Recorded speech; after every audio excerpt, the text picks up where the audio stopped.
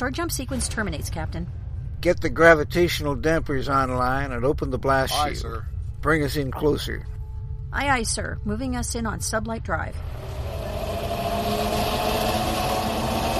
Extreme magnification. Aye, sir. The center of the galaxy. And there's our black hole. The experience of a lifetime, Captain. Let me put this on audio. You should be able to hear the magnetic resonance.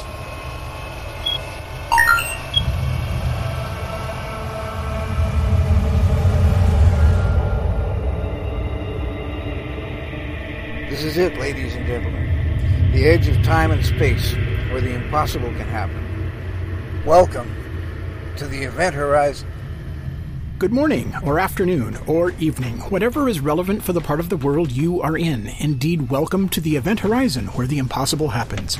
Join us each week at this time as we delve into the worlds of science fiction, fantasy, and science fact in all their forms. I'm your host, Gene Turnbow. And I am your other host, Susan Fox. And with us is PatrickHWillems. You're a YouTuber. You do video essays about movies. You've been doing this for 10 years, and you've got one heck of a Patreon following and one heck of a following on YouTube itself. 365,000 subscribers. That is no small feat. Welcome to the show. Thank you. It's a pleasure to be here. So, your PR person who contacted our production coordinator showed us the Charles saga, of all things. I guess googly eyes are in this year. Charles, much to my surprise, I did not expect this to be a thing. Yeah, the Charles saga, the entire season storyline that you published 6 days ago already has 13,000 views, and 7 days ago you published the trailer for the season finale, Night of the Coconut. Did you see his sales page? They have plushie Charles now. No, I did not see that. Really? Yep. We've had this since late 2020. Lots of things we've had. Yeah. It is. I do want to just say right now, this is the first interview I've done about this project, and it is so strange to hear people say these things out loud. When they start, like, oh my god, you know what this is? When you see the cosplay at the conventions, then you've made it. Yeah. Well, that would be an awesome cosplay. This has all been just one long con to just trick someone into dressing as a coconut. I'll do it. So for the listening audience who is unfamiliar with Charles, tell us about the Charles saga. Okay, that's a really, really good question, and one that I continually struggle with, despite this dominating most of my life for the past 2 years. 2 years. And I will do my best to explain it. So, in general, what I do for a living is I run a YouTube channel that is my name, and on that channel I make kind of long-form video essays analyzing movies. That's it. It's like deep dives into film criticism, just various aspects of cinema that I am excited about. And because before I started making video essays, what I was mostly doing, and sort of my main passion, you could say, is narrative filmmaking, is making movies as opposed to talking about movies. And I found that just doing the purely analytical, nonfiction film criticism part, I was getting a little bit bored with only doing it that way, and the work was a little bit dry, just writing the essays. And so what I started doing, I think in about 2018, was beginning to add these narrative framing devices to the videos. So, kind of treating each one kind of as like an essay within a short film, where there would be some kind of narrative conceit that would set up why I was going to talk about that topic. And so what came out of this is just, I ended up kind of becoming a character in this show, where there was kind of a fictional version of me who, would usually end up cornering his friends and family and monologuing to them about, I don't know, some film subgenre or a director's filmography or something like that. And as this continued, and I brought in a lot of like my usual collaborators that I've been working with and making movies with since high school, a lot of them, and we would kind of expand the narrative devices and get a little bit more ambitious with it, and here's what actually happened. I noticed that people were logging my videos on IMDb, and as if they were a TV show. So someone put on there like a TV show called PatrickHWillems Video Essays, and they would credit everyone who appeared in all the videos. It was really thorough. And what they were doing, who I don't know who these people are, but they started listing each year of videos as a separate season. And so I had this idea at the end of 2019 of what if for the next year, as this weird experiment, we decided to treat a year of videos as an actual season of television and have a full serialized narrative storyline run through all these videos. And again, to be clear, these videos are just film analysis. This is not in general like a fictional show. And so we decided to do this, and we figured out a general plan, as in I was already going to go on this vacation to Mexico for a week in January 2020. And so our initial premise was what if Patrick came back from vacation and seemed a little weird, and he brought back this coconut with googly eyes that he that he claimed was the new cast member on the show, and then the other characters on the show would decide to investigate what's going on with Patrick. Why is he acting so kind of so ruthlessly ambitious? So has his personality shifted? Why does he have this weird inanimate object he's talking to? Did he suffer some kind of trauma on this trip or something like that?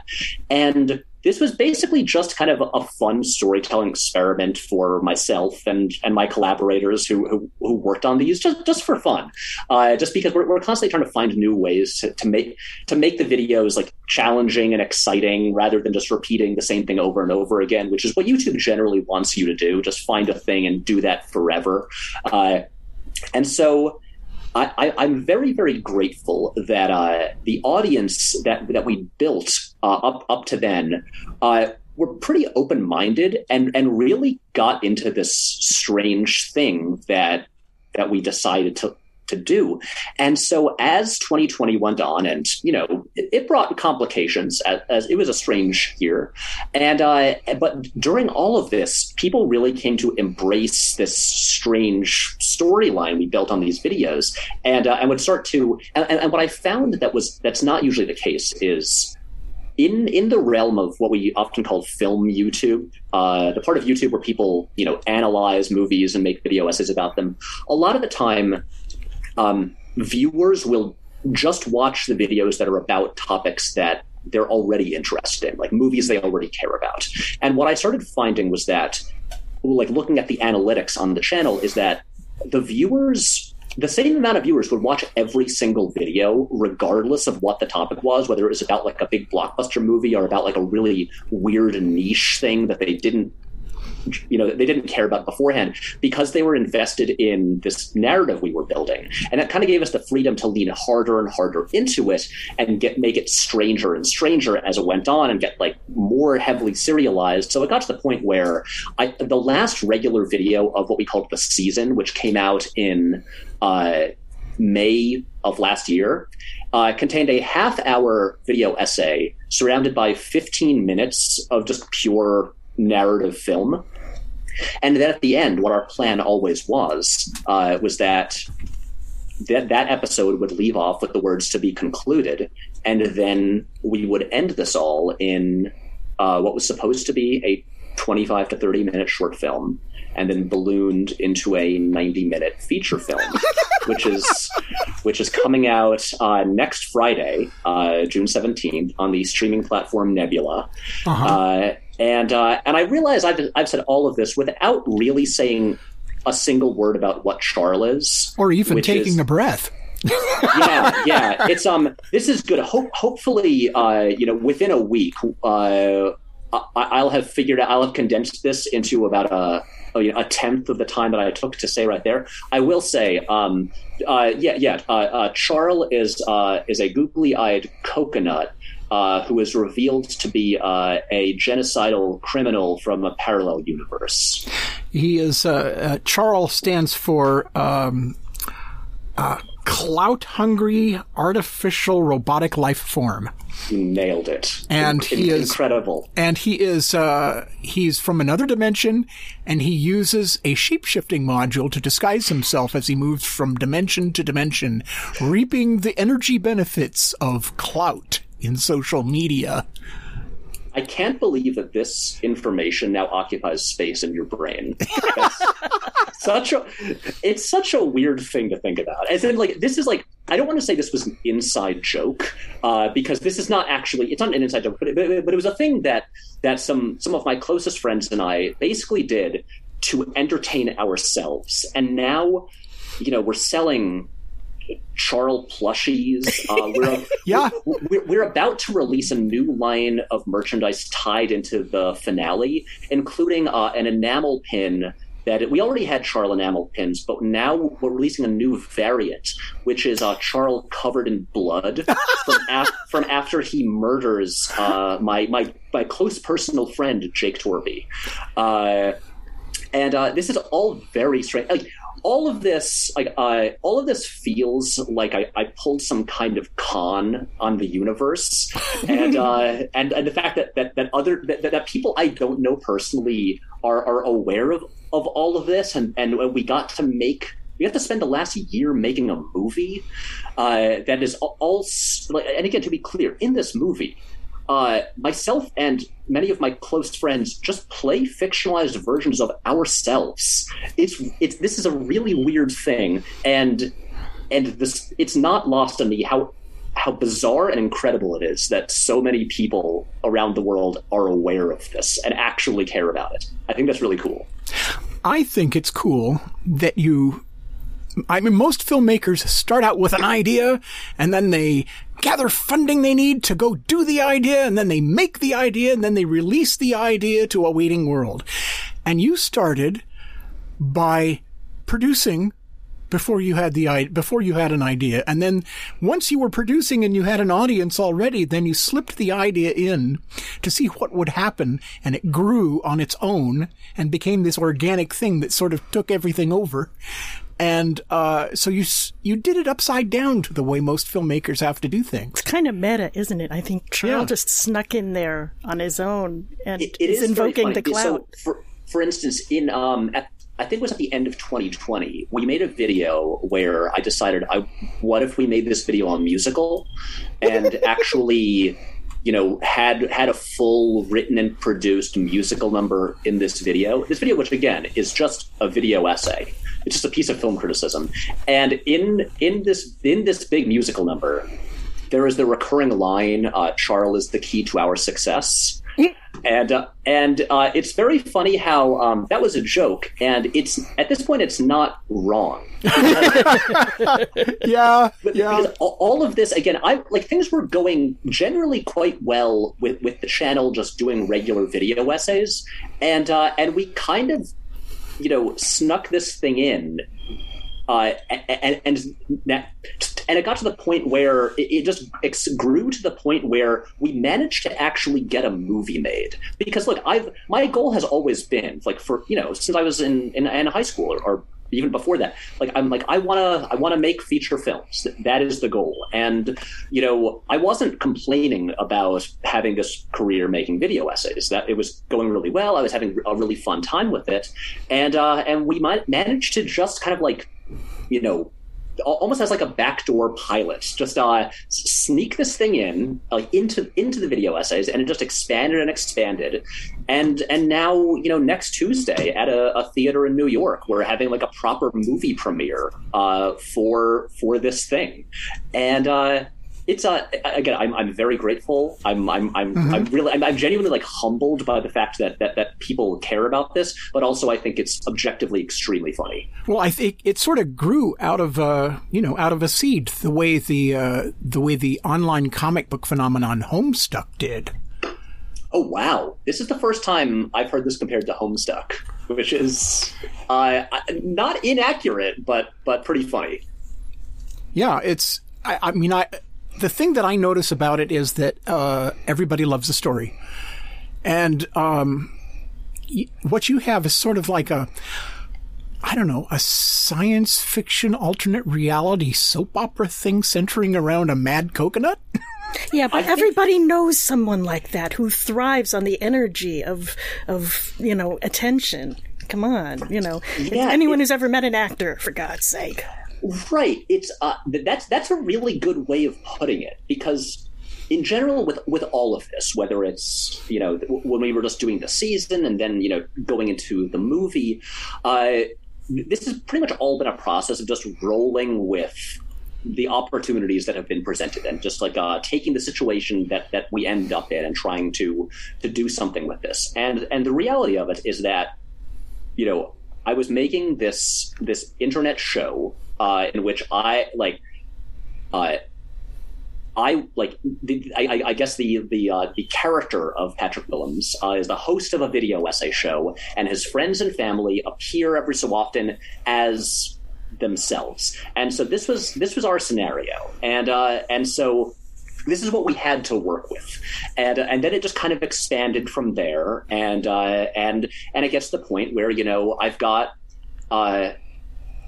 this coconut like literally murdering my friends who are playing themselves, and it was a fun challenge as well, because especially like doing this week to week, we really just had to adapt to whatever real life scenarios presented themselves. And so it was a really interesting storytelling challenge, because, for instance, when the pandemic hit, and then at the time, in mid-March 2020, I happened to visit my parents for a weekend, right when things got really bad in New York. And so initially I was thinking, oh, okay, I'll just stay until the end of the week, until this blows over and it's like safe to go back to the city. Skip ahead 5 months, and I've just been living with my parents for the past 5 months. And but then this came into the challenge of like, okay, how do we adjust the show, because I have to make it now from my parents' house, and also how do we've already had this narrative, all these narrative beats planned out for the year, but now we're all quarantined in different places. How do we find a way to adapt to this, continue the narrative threads, but maybe kind of, I guess, I don't want to say stall, but I guess, postpone some of the narrative beats that we'd had planned that can't happen until we can actually be in person together. So that happens. Then one of our major characters in the show was my roommate at the time, Matt. And then when I finally got back to the city in August, Matt had decided to move out of New York City. And so suddenly we're like, okay. He was a major character in the show, but now he is moving away. How do we incorporate this into the narrative? Because we have to write him out of the show, but how can we find a narrative like a narrative reason for him to leave? And then also thinking ahead to, well, once we get to the finale, inevitably we'll have to find a reason for him to return. And so it became this bizarre melding of real life and fiction, where they all kind of like fold in on each other. And again, this is a very strange thing to think about, because when a friend tells me this like fairly major like life decision about like, hey, I'm going to move 4 hours away, then one of my first thoughts is, okay, how do we deal with this in the show? And so this is all a long way of saying that we started this project as a fun kind of storytelling challenge and experiment, using this format that we were already working in, and it just it continued to present itself as this a constant challenge, but also like this like every week something new would come up that we would have to adapt to, whether it was like pandemic restrictions or just people's schedules and things like that. And I will say I wouldn't change any of it. I would love it if there wasn't a pandemic. That would be really, really good. But other than that, like all of the things that impacted the show specifically, all of it ended up being really rewarding in different ways. I was looking at your list of videos, and you've got stuff going back years, of course, because your channel you started it in 2011, so you've been doing this a while. I've been doing this a while. The channel was not profitable for 5.5 years, so it took a long time until it actually became like my day job. Yeah, that was going to be my next question: is when did you go full time with it? Yeah. When did you decide to give okay, I'm doing well enough with this, I can quit my day job? Yeah, I mean, it was helpful because for years my day job was freelance video work, which tends to have a pretty, a constantly shifting schedule that often would allow for a lot of free time to work on this on the side. Because for a long time, I kind of started doing freelance video work, and then I started the channel at the same time in 2011. And the plan was always keep doing the channel, and then hopefully eventually that can become the day job. And it's funny, like over those 5.5 years, there were occasional there were some moments where I really thought, oh, this might be it. This is the time that it's gonna pop, and suddenly it's all going to work out. Like, especially after still the most successful video I've ever made was the What If Wes Anderson Directed X-Men in 2015. That was fun. That was a really fun few months after that came out, that went viral and all of that, and I suddenly had meetings all over the place with producers and production companies, and it really seemed like a bunch of things were going to happen. I really thought I might be done with YouTube and I could just go off and cool, I'm gonna get to make stuff with real budgets now. Anyway, literally every project that came up fell apart, and then I was back at square one. And then what ended up happening was in late 2016, when I was really thinking of maybe giving up on YouTube, because I was like, I was very confident that the Wes Anderson X-Men would be a hit, just based on I was confident in that idea. I was like, I think if we make this well, it's going to succeed. And I was right about that. But then after that, after all the opportunities from that dried up, I was thinking, I don't have any ideas that good. That was my one, and nothing else is as commercial as that one. And so I had this thought in the fall of 2016 that I took a couple months off from making videos. I was thinking I'll give it one last go. And what I decided to do was, for a while, because the videos were all these narrative shorts, and all of them were really elaborate productions that would often take weeks to make. And so I would only release a video every 3 or 4 weeks, and there was no consistent schedule. And I decided that, okay, I'm gonna switch things up a bit, and for a few months I'm going to give YouTube one last go, and this time I will release a video every single Wednesday and have a consistent schedule for the first time in years, because YouTube tends to reward having a consistent release schedule. And since I knew I couldn't make a short film every single week, I decided I'll try some different types of videos. And one thought I had was, look, I have a degree in cinema studies. I know how to write an essay about film, and film-related video essays have become a big thing on YouTube. So I was like, I'll try one of those. Probably no one's going to watch it, but I'll give it a shot. And for years, I had been complaining to my friends about the bland, very gray color grading and visual aesthetic of the Marvel Studios movies, and at that point, my friends were so sick of hearing about this that I had kind of refined all of my complaints into a pretty tight essay. And so I made this video essay called "Why Do Marvel's Movies Look Kind of Ugly?" that I was pretty sure no one would watch. As has happened to me a lot over the years, I was very wrong. The video kind of blew up, got a few million views, and suddenly the channel started, our audience started growing rapidly, and I realized that this is working. I need to continue with this, because this could actually be the thing that makes the channel profitable. And so I started making more video essays, and the more of them I made, the more the audience grew. And honestly, about 8 months later, around summer 2017, was when the channel became my main source of income. And then I believe it was spring 2018 that I did my last freelance video gig. I had to tell my main clients, I'm sorry, I'm not going to have time to make any more videos with you guys. This other thing is kind of monopolizing all my time. And so yeah, at this point, it's been just about 5 years of this being my full-time job.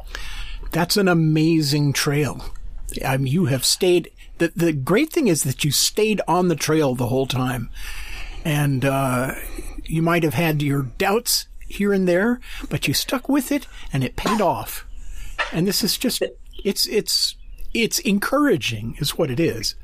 Because there are so many people who have wonderful ideas for things and they try them out and they don't, for whatever reason, it doesn't click. Either they don't have enough resources to put into it, or they don't have the faith in themselves that it takes to go all the way with it, or they don't have the business sense, Or the quality of the content. I mean... Yeah, the quality of the content. People are coming back for a reason. Yeah. You don't sit through a half hour of video commentary unless there's something really, really compelling you to do so. Yeah, I like to think so. It's I'm not saying this is the rule and it works for everybody, but I do think there is something to simply it's very easy to find reasons to give up at this kind of work when it's not succeeding like you hoped it would right away. And a lot of this, I'm not saying I'm amazing at this or anything like that. It's I think I do reasonably solid work, but I do think there is something to be said for simply sticking with something long enough and really making an effort to improve at it constantly over time. And just because, again, I came pretty close to quitting and pivoting into some other line of work. I mean, probably I'd still just be doing freelance video stuff, but I was really in 2016, I was actually starting to just apply for regular day jobs as a video producer at different companies, just thinking maybe it's time to and to be clear, I don't want to say that that's giving up or anything. Lots of people do incredible work that way. Just for a long time, I had been really set on making it work as independently, and I was beginning to think maybe that's just not in the cards, and that's not going to work. And really, kind of at the last minute, it did kind of come together. And I will say, now we're just talking career stuff, but I had learned a lot of lessons doing the channel for 5.5 years of it not being profitable. And one thing that over time, when a video would succeed, like the Wes Anderson X-Men, I would kind of refuse to just immediately do more of the thing that succeeded and repeat myself, because I was always intent on making it work on my terms and being no, I want to have a variety of things. I don't want to be just the guy who does one thing over and over again. And then finally, I did learn that when the video essay took off, that no, sometimes you just have to be smart about things, and if something is connecting with people and really working, maybe do more of that, and you can find a way to do it on your terms in a way that you're creatively satisfied with. But I at that point I stopped being stubborn and really realized okay, Patrick, stop shooting yourself in the foot. If this thing is working, stick with it and let's see where it goes. And it kind of came back around, and in a way we kind of got through the video essays. We got back to the silly narrative shorts that we'd been doing in the first place. It's, I'm blown away by the variety of the videos that of the films that you have done your critiques of. You mentioned earlier that you had a degree in film critique. Where from? I went to Oberlin College. Oberlin. Yeah, out in a small town in Ohio. Wow. That's pretty cool that they offered that degree track. They did. It's, to me, the great irony of this is that my interest going to college was purely film production. And it turned out that at that school, And Oberlin is a wonderful place, to be clear. And at least at the time when I was there, their production resources and education was a little bit lacking. That they didn't have like as many high-end cameras as some other schools, and they did have a lot of classes though about like film theory, like cinema studies, analyzing movies, writing papers about them, a lot like an English degree, except instead of reading books, you watch movies. And I was like, well, like, I guess I'll take those classes. And even though all I really want to do is make movies and not just like analyze them. And when I finished college, I was like, cool, I am done writing essays for the rest of my life. And then you skip ahead 6 or 7 years, and I end up, I'm just writing like 10-page essays constantly on my own. I'm making myself do it, and now it's my job. And the funny thing about it was that the film theory education that I got at Oberlin ended up being so much more beneficial than the film production classes that I took there. The classes that were just about like studying and analyzing film also just made me a better filmmaker, made me like understand the medium better, understand like how craft worked, and like how to just how to dissect a piece of film and study all of that, and kind of broadened my my tastes and my concepts of movies in general. And so yeah, it's I look back at that time in college and I really think, wow, yeah, those classes where I'm sitting there, writing papers about the mise en scène in French New Wave films and all of that. And like, I don't know, breaking down the editing in like Rear Window or La Ventura and stuff like that. I'm like, oh, that actually really benefited me more than anything else. Well, it absolutely does, because those things don't change. Storytelling doesn't change. The language of film doesn't change. What changes, if you went to film school more than 10 years ago, anything technical you learned is completely out of date. Oh yeah, everything's all the everything's new. Everything's digital. Everyone's shooting with a what's called a red camera. A 4K exactly. video camera. When I was at school, we were. I missed the days of shooting on actual film. Oh, lucky you! I read a movie you'll love. I used tape. Well, here's the thing: you talk to people of my generation, and we're obsessed with that stuff because we didn't get to experience it. So, like, genuinely, one of my major goals as far as videos that I want to make in the future is this has been like a bucket list video essay because I want to do it a certain way, but I really wanted to do a video just about kind of the evolution of like visual film aesthetics, especially into the 21st century, in the ways that like digital color grading and the shift to like digital video being the norm kind of affected the way movies look in general, and actually getting into like what are the aesthetic benefits and qualities of film. But I don't want to do this video unless I can actually shoot part of it on film. No, it wouldn't make any sense unless you could. Make comparison. And then then you've got to take it to a telecine house, and good luck finding one of those anymore. I mean, they do exist here, and I will say a thing that was very funny to me was that initial video essay I made, the one about why do Marvel's movies look kind of ugly.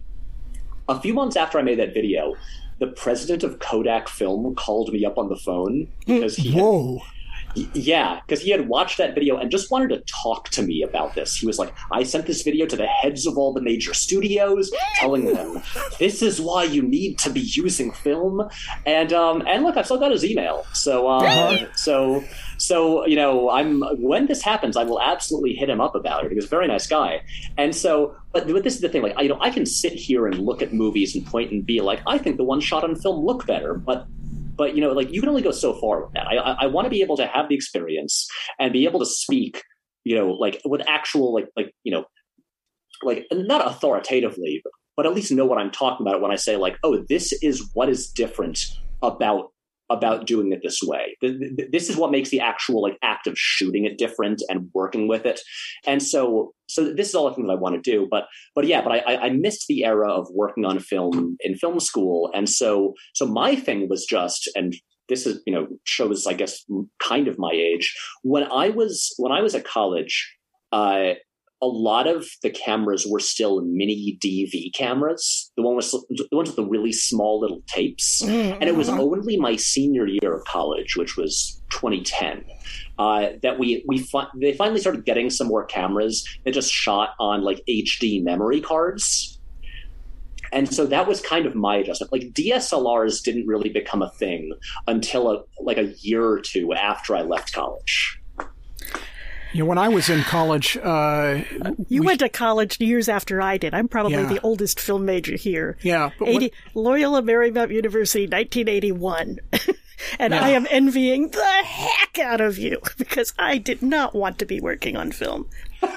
I so did not want to be doing this. I wanted to work on video so bad. Yeah, the film equipment that they gave us at UCLA was so bad. I mean, well, it was all inherited from the local film and TV studios. We had leftovers from NBC, and they've been rode hard and put away wet. Man. And apparently, the United States Army, one of the manuals that we were given with to show us how to operate the school's only 35 millimeter camera, which was a wind-up 35 millimeter Bolex, it had a screw mount, and the screw mount was so worn. How worn was it? That you had to tape the lens to the camera, because if you didn't, the vibration from the motor would slowly back out the threads on the lens until it fell out on the ground. Oh my Kids God. Today. And uphill both ways. Yeah, and the manual that they gave us for the camera, the back pages of which, and I still have the manual to this day, and I graduated in 1990, so it's been 22 years. No, it's been more than that. Well, anyway, decades. 32, dear. 32 years. Has instructions on how to destroy the camera in case you're about to be captured by German Nazis. That's incredible. I kid you not. That's the coolest thing I've ever heard. We were supposed to do, one of the classes was a mixing class, and we were supposed to shoot a short subject and mix 3 or 4 tracks, and we used mag tape, which is sound film. And to use the mixing room, you shot on 8 millimeter, and you mixed this 16 millimeter track to go with it. The 8 millimeter projector was broken on the night that I had it. Oh no! And there was nobody around to fix it. And you didn't own your own? No, of course, it's a projector.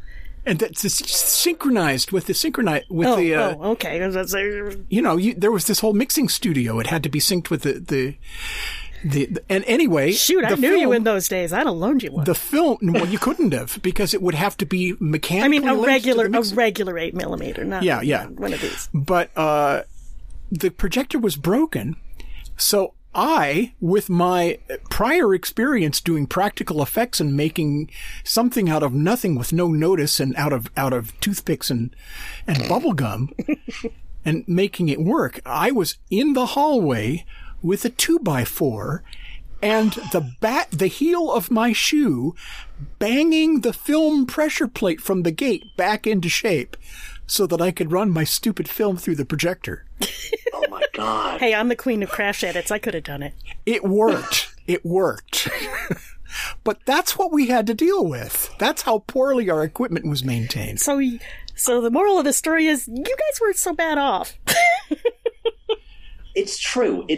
But at the same time, again, people of my generation look at just the way those things you were shooting looked, and we're just like, oh man, we've got like 6K cameras here, and it still doesn't look as cool as those look. I'm sure it looked really cool. I have faith in you.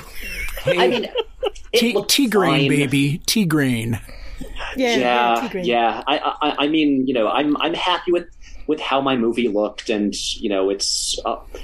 I like the gear that we shot it on. I have a really talented colorist who made. I was also the cinematographer on this movie, and so because you can just work faster that way if you direct and shoot it yourself.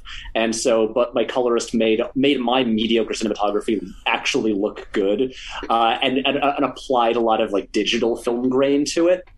Nice. And so. But the thing is, we're still just with all of our like fancy, like super modern, brand new gear. We're still just like, but we're just trying to make it look like it naturally did back then. Yeah. And I'm still like buying vintage lenses from the 80s and like finding adapters to stick them onto like modern cameras and all of that. So we're still just fetishizing like the old stuff that you were working with back then. Yeah, well, and a lot of it comes down to the frequency response range and the latitude of the emulsions at the time.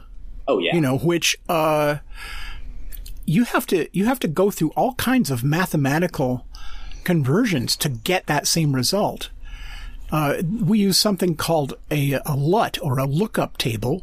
I mean digital LUTs. Yeah, digital LUTs. Familiar with. I have a whole collection of them here on my computer. I bet you do. Of course you do.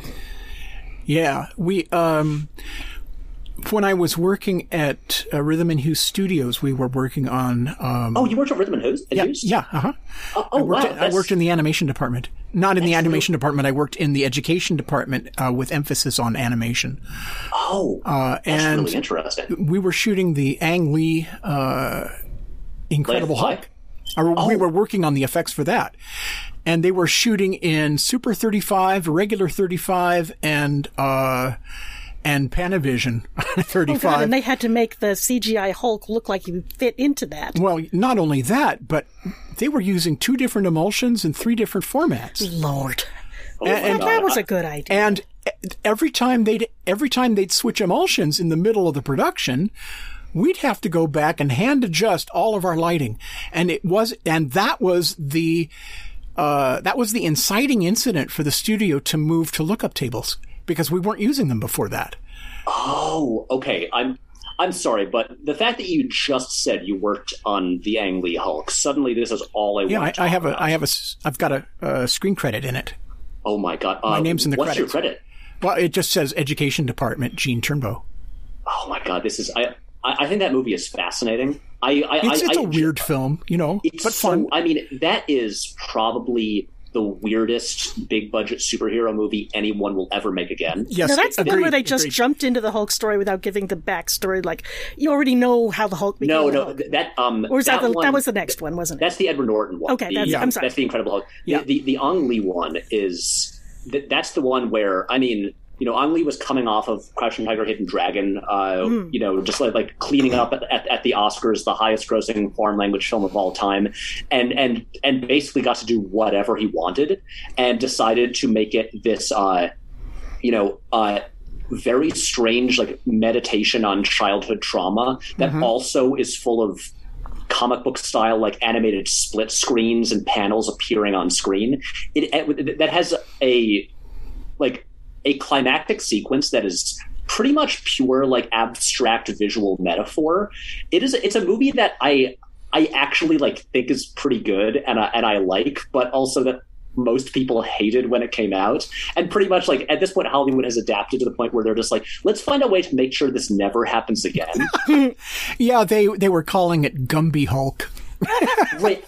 And honestly, because I didn't know that Rhythm and Hughes worked on that as well. Because I know, ILM wasn't Dennis Murin the effects supervisor on that? Yeah. Well, every one of these major films. Oh, you were going to say something, Susan. No. Oh, for every one of these major films, you look at the credits and it's like 6 major studios, each doing some of it, and there's a reason for that. If you give all of the effects work to one studio or 2 studios, and one of those studios has some kind of a technical or a business problem and closes in mid-production, you are so boned. Well, that and they all have different specialties. Rhythm and Hughes had their specialty, not in this film, but the fur-bearing critters. You know, I was about to say, it wasn't animals like the Big Rhythm and Hughes one. You know, from Narnia to the Babe. Pi, The Life of Pi. You know, there were no centaurs, there was no tiger. Yeah, but so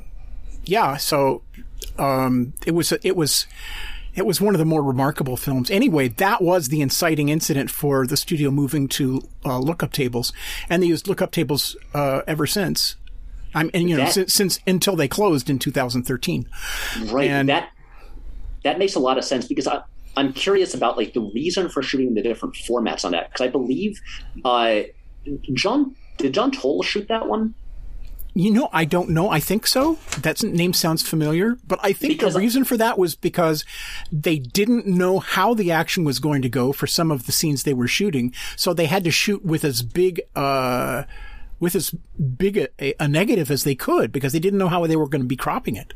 Right. Also, I just looked it up. PatrickHWillems was the DP on that one. I just want to be clear. Toll shot, I think, several other Ang Lee movies. So, but yeah, I was just curious, because I was wondering if for like different parts of like the panels or split screens, if they wanted different formats for some of those, or just the visual design of that movie. I think it had more to do with how the action scenes were shot. Okay. Because they had no idea. When you set off a bunch of charges and you blow things up, you have no idea where the pieces are going to go. Right. So you want to shoot it with as wide an aspect ratio, a wide a taking angle as you possibly can, with as good a resolution as you possibly can, because you have no idea where you're going to be, where that, the camera frame is going to end up having to go.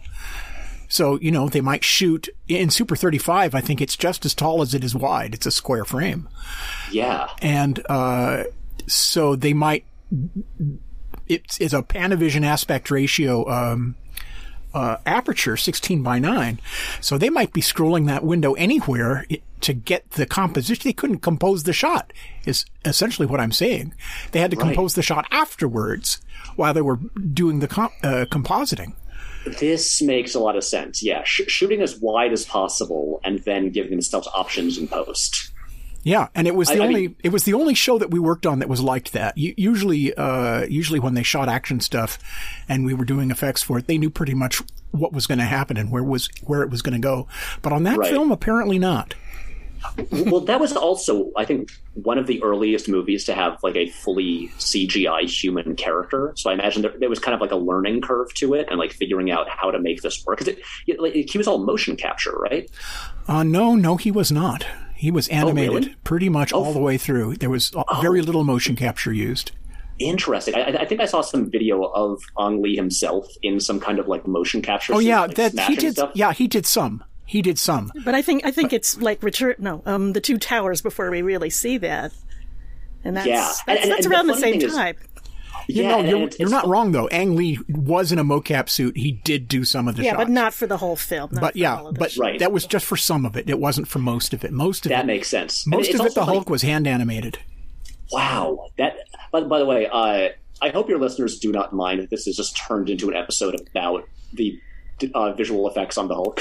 You know what? We a lot of these interviews kind of go into the deep dive of some aspect or another, and that's okay.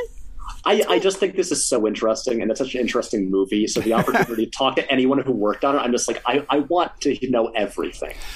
Yeah, I think the Hulk was right around when we were developing the new rigging system as well, because before.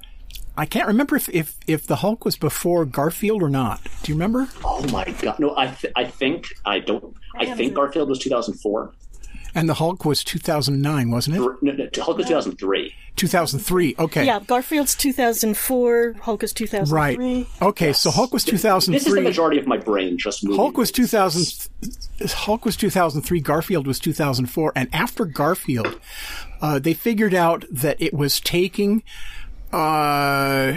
Between 3 and 6 weeks to rig a character. And that wasn't fast enough because they were faced with rigging a bunch of characters for Chronicles of Narnia. They had to do 40 of them. And there was no way they were taking, 3 months a piece to rig a character. So they had to work out a rigging kit. And that's 2005, by the way. Right, 2005. So that timeline all falls together. So they created a rigging kit that identified where all the joints would go and what kind of muscle systems and everything would hang on these just by declaring general parameters. And then to hit the build button, and a good rigger could have a basic rig built for a character in half an hour. Oh my God. Yeah. If you had somebody who was really good, they could have a basic rig in half an hour and a polished one in a week.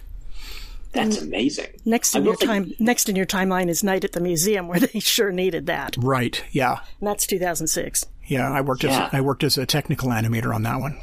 Really, this is also interesting, and also like when you lay out the years these movies came out, you can just see the escalation in the amount of CG heavy films in terms of like movies with major CG characters, and the way it's like every year it's like the numbers double. Well, and there's a reason for that, and that is that that was when Moore's Law was kicking into high gear right around then. And as computer speeds increased and their capacity increased, our ability to create characters and render complex scenes increased as well.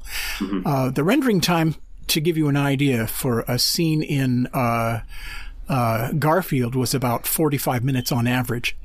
Oh, wow. By the time, between 45 minutes to an hour and a half, something like that per frame. By the time we got to Life of Pi, it was still 45 minutes to an hour and a half per frame, but we were rendering 4 times the number of pixels and 6 times the number of layers. Yeah, and also in 3D. Well, it was 3D to start with, and right. Garfield was a 3D film. Okay. There were, I think, 2 Garfield movies, both done in 3D. Okay. Was Garfield shot in 3D or post-converted? Post-converted. Okay. There's I think there's a studio called Studio D. Yeah. That does the 3D conversions, and which is weird because they don't have any of the original assets, and they have to make volume proxies for all the geometry. It's a really intensive process, and frankly, if they had just hired the original effects people to do those conversions, they could have saved themselves probably a couple $1 million. Yeah. Anyway. In hindsight, it makes a lot of sense. Yeah. But they still do that. It's still actually cheaper to have it done as a post-process in most cases for the whole film, because not every shot is an effects shot, right. Than it is to just have them do it and do the conversion afterwards. Right. But anyway, the complexity of the motion pictures and the images created just skyrocketed. And it was because of the additional computing power that was available, but they couldn't budget any more time to do it.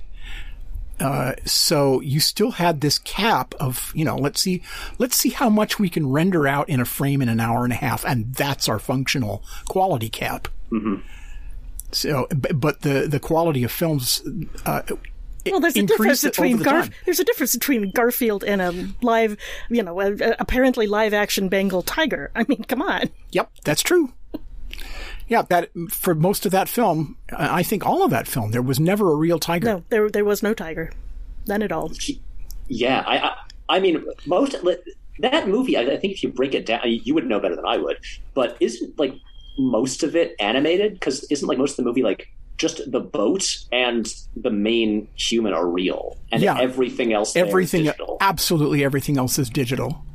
The tiger was never real. The tiger was 100% animated. And a lot of people got upset. Oh, how could you endanger that boy? Well, I didn't. I mean, obviously, you guys did spectacular work, and it all worked. It won a VFX Oscar, right? Yeah. Well, it did. It won a BAFTA award. It won a BAFTA award and Oscars while our animators and our technical people were in London on stage at the BAFTA Awards, winning their BAFTA awards for Life of Pi. At home, they and the rest of us were all getting pink slips and emails saying don't show up on Monday. I remember just reading about this and like how insane and heartbreaking this was. Yeah, and they and laid just off. Like, this makes no sense. How are they, like, how are these people winning deservedly all the awards and yet the company's closing? Yeah, well, money, greed. Yeah, money and greed, basically. The way I heard it, and I can't confirm this, but John Hughes siphoned off a bunch of the studio's cushion assets to finance his wife's cosmetic firm, which failed later. Really? And they had a bad deal. They cut a bad deal with who did the Yogi Bear movie? Was it Warner? I think it was, yeah. It would be Warner. It's a Hanna-Barbera property. Yeah. They cut a bad deal with Warner. They did a negative pickup deal with Warner. They picked up $4 million of the production costs. And they agreed to be paid out of the net profits. Oh. What? See, and you get it. What? You get it. What the heck were they thinking? Maybe they really thought Yogi Bear was a surefire blockbuster. Yeah, the translation of the phrase deferred payment in Hollywood is bend over. Yeah, it's never going to happen. Nobody ever gets paid on deferred. Ever. And no film ever escapes the accounting department making a profit. This is killing me to hear about. I'm like, this is what happened? Yeah, that's what happened. And so when Yogi Bear, it did okay, but the studio never saw a lick of money from it. And they were into it for $4 million. So they bang, $4 million out the window. And then all of a sudden, hundreds and hundreds and hundreds of technical people were out on the street. It took me 4 years to get my back pay. Oh my God. And some of my friends who were animators who were into the studio for like $200,000 worth of vacation pay because they never took vacations. They never saw their money. That's a life-changing amount of money, $250,000. Yeah, $150,000 of vacation pay that they never saw, $250,000 that they never saw. It's just astonishing to me. Yeah, for what this thing, I'm just aware of it. Like I don't work in the VFX industry. I don't know any people who do. But everyone is kind of aware of the general state of things in that. Things are like spread too thin. Everyone is having to like underbid for the same gigs. There's like too much work and everyone is like, pulling unrealistic hours and not getting paid enough for all of this work. And, but you rarely hear it kind of laid out as plainly as this. Like this is the kind of stuff happening there. And it's such a shame. Well, there was press going around at the time how some studio visual effects supervisors were saying, it is my job to put at least one of these visual effects studios out of business before the end of the production. That's insane. Yeah, that's their business model. So you, on the other hand, are coming up at it from the other direction. You started something and it started growing nicely. Yeah, and then you started the majority sneaking of my visual effects myself. Yeah, and you snuck your story in over the transom, and then all of a sudden you've got a "oops, we made a movie" situation. How cool is that? It's pretty cool. Really, really nice segue, by the way. But I want to animate the coconut. I bought the company. Now I'm going to drive one over a cliff. Too soon. Sorry. I will say there were many times. So the way that we would, because of course I had to make my life difficult and have the coconut fly, which we did with by rigging some like plumbing pipes that I screwed into the back and then covering it in like chroma green tape, and then a person in just like a full body chroma green suit would puppeteer it, and then it usually ended up I would just have to like roto out the coconut for all of these shots. And I will say, having done, 100-something roto shots of this coconut, there were many times where, and to be clear, I have I'm like proficient in Adobe After Effects, but I have no experience with actual like 3D animation. Okay, yeah, modeling. dude. And DaVinci Resolve, the latest version 18, has an automatic tracking and matte feature. You just do a paint stroke over the part you want it to auto track and matte out, and it does it. Oh my God! As a single process. Da Vinci? Yeah, that or hire Gene to do it. Yeah, honestly, like hopefully for the next one we have a bigger budget, but yeah, I definitely had the thought many times, like, I wish I could just do 3D animation, because doing a CG coconut would be so much easier. Yeah, well, yes and no, because if you have a CG coconut, then you have to shoot light probes. Oh, I mean, there's that, but I will say the amount of sleepless nights I've had trying to roto like the very thin fibers. God! You had to do it all by hand. Oh my God! It is.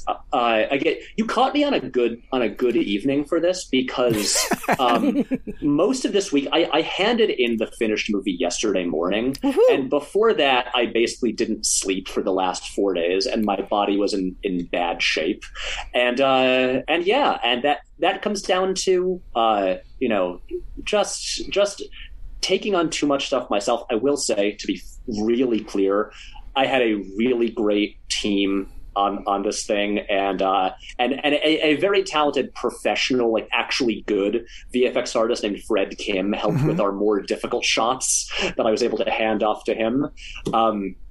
But yeah, it was a tough time, and I definitely made me think, like, okay, next time we make a project, let's try to get a bigger budget and be able to hire a few more people to help. Well, with some and of this stuff. the other side of it is just experience. Like you go into a shot and you have this thing that needs to float through the room, and automatically you're thinking in your head, okay, we've got to shoot a light probe. We've got to. We have to have these certain resources on hand, and you have to think about the angle you're going to shoot it from to minimize the amount of traveling mats you're going to end up doing, and all of that stuff. And that's, you have to have a visual effects supervisor on the set to help you keep track of all that, because it's more than you can keep in your head while directing a shot yourself. It's definitely true. Yeah, there's there's trade-offs to all of it. What's nice about doing it the way we did it is we already have all the physical movements right there, and it removes the step of like matching the light and then hand animating it so it it moves with realistic physics and stuff like that. But then also we end up with this nightmare of roto work. So it's I will say, if nothing else, and I'm not, and to be clear, I want to say the movie's great. Everyone watch it next Friday on Nebula. It's a fun time for everyone. But also, it was an incredible learning experience. Sure. Because we went into it thinking it would take about 2 months and be a 25-minute short, and it took a year and was a feature film, and That's just the best way. That's the best way to learn.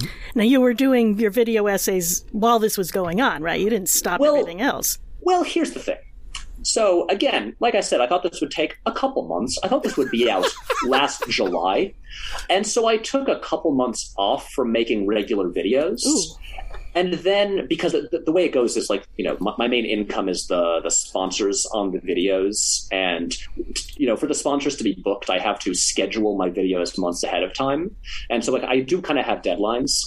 And so what happened was, when it came to August last year, suddenly I had scheduled videos thinking the movie would be done by then. Oops. So I had to kind of find a way for the last, 8 or 9 months to juggle producing videos, which is normally a full-time job on its own, also with doing post-production and like pickup shoots on the movie, which was a challenge at times. So I would often try to make smaller videos and say, here's a simple topic. This one will probably be 10 minutes long. And if it's not clear already, I'm really bad at trying to make smaller. I'm never good at estimating the scale of projects. So every time I would say this will be an easy 10-minute video, it would be a 35-minute long video. And so yeah. So anyway, long story short, I'm really relieved this is finished because it's been an exhausting year. And also a really fun, rewarding one, and the movie is great, and everyone watch it. Okay, we Absolutely. We'll be there. One of the great things about it is coconut with googly eyes. There's absolutely no way you can watch this and not laugh. It's going to be a great show. We're really looking forward to it. I think it's pretty funny, and I will say that when the trailer for Everything Everywhere All at Once came out, Vindication! Vindication in one way. Also, when the shot of The Rock with googly eyes showed up, I almost had a heart attack. Just thinking, because also our movie does involve a multiverse as well, so the idea of what are the odds? And again, to be fully clear, I know when that movie was shooting around the time we were starting our season back in early 2020. So, there was no theft here. This is a weird convergence of ideas. Right, yeah. But the odds of another multiverse movie involving googly eyes on an inanimate object, and the strangest thing is, before we decided on a coconut, we were going to make Charles a rock. Oh my God! I'd have been crushed. So weird. close. Yeah, I'd have been. Yeah. You really dodged a coconut there, my friend. Yes, absolutely. I was very relieved. And especially when I went to see the movie, finally, I was like, oh, okay, this has very little in common in terms of the actual story with what we're doing. Just a couple of buzzwords, and that's it. Exactly. So yeah, it's just, all I can say is this is clear. Something's in the water, and this is the year of, like, I don't know, multiverse projects coming out. Yeah. If there are googly eyes in Doctor Strange, man, I'm quit. I mean, there is minor spoilers. There's a part where Doctor Strange has a third eye in his head, but not a googly eye. No, the googly eye of Agamotto. Okay, I've got my next prop lined up. Honestly, that sounds pretty good. I mean, yeah, slide it into Feige's DMs for the next one. Ladies and gentlemen, we have been talking to Patrick H. Willems about the Charles Project and all of his other work. You can visit his channel on YouTube, and there is a Patreon to which you can subscribe as well. You'll find information on both of those in the show scheduling post, the article on the sci-fi.radio website. Patrick, thank you so much for being with us. You have been a lot of fun to talk to. We ran way over, but it was so worth it. This is a recurring problem whenever I appear on a podcast. I'm used to hearing people say, wow, this is our longest episode ever. But guys, thank you so much for having me. This has been such a pleasure, and thank you for indulging me as I just wanted to know about the making of Hulk. I could have spent another hour asking about it. We could do it. We could do an episode on stuff like this.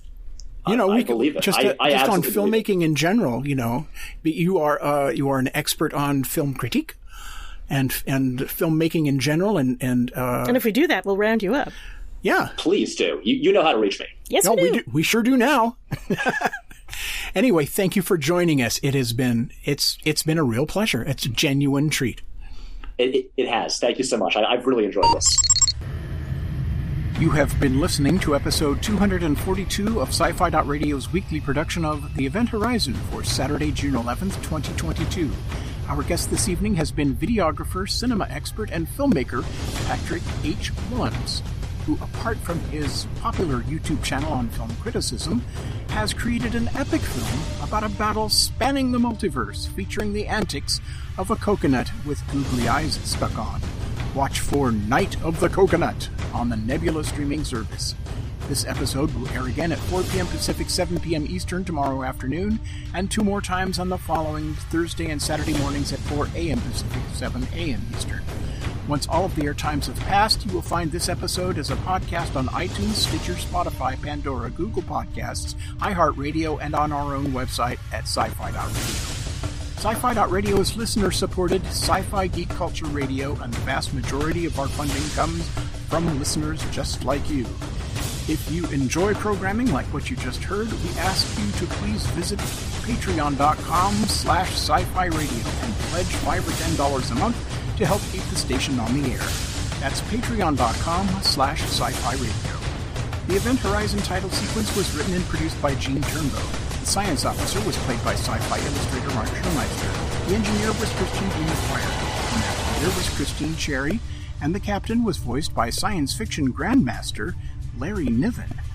This program is copyright 2022 by Krypton Media Group Incorporated. The Event Horizon on Sci-Fi.radio. It's sci-fi for your Wi-Fi.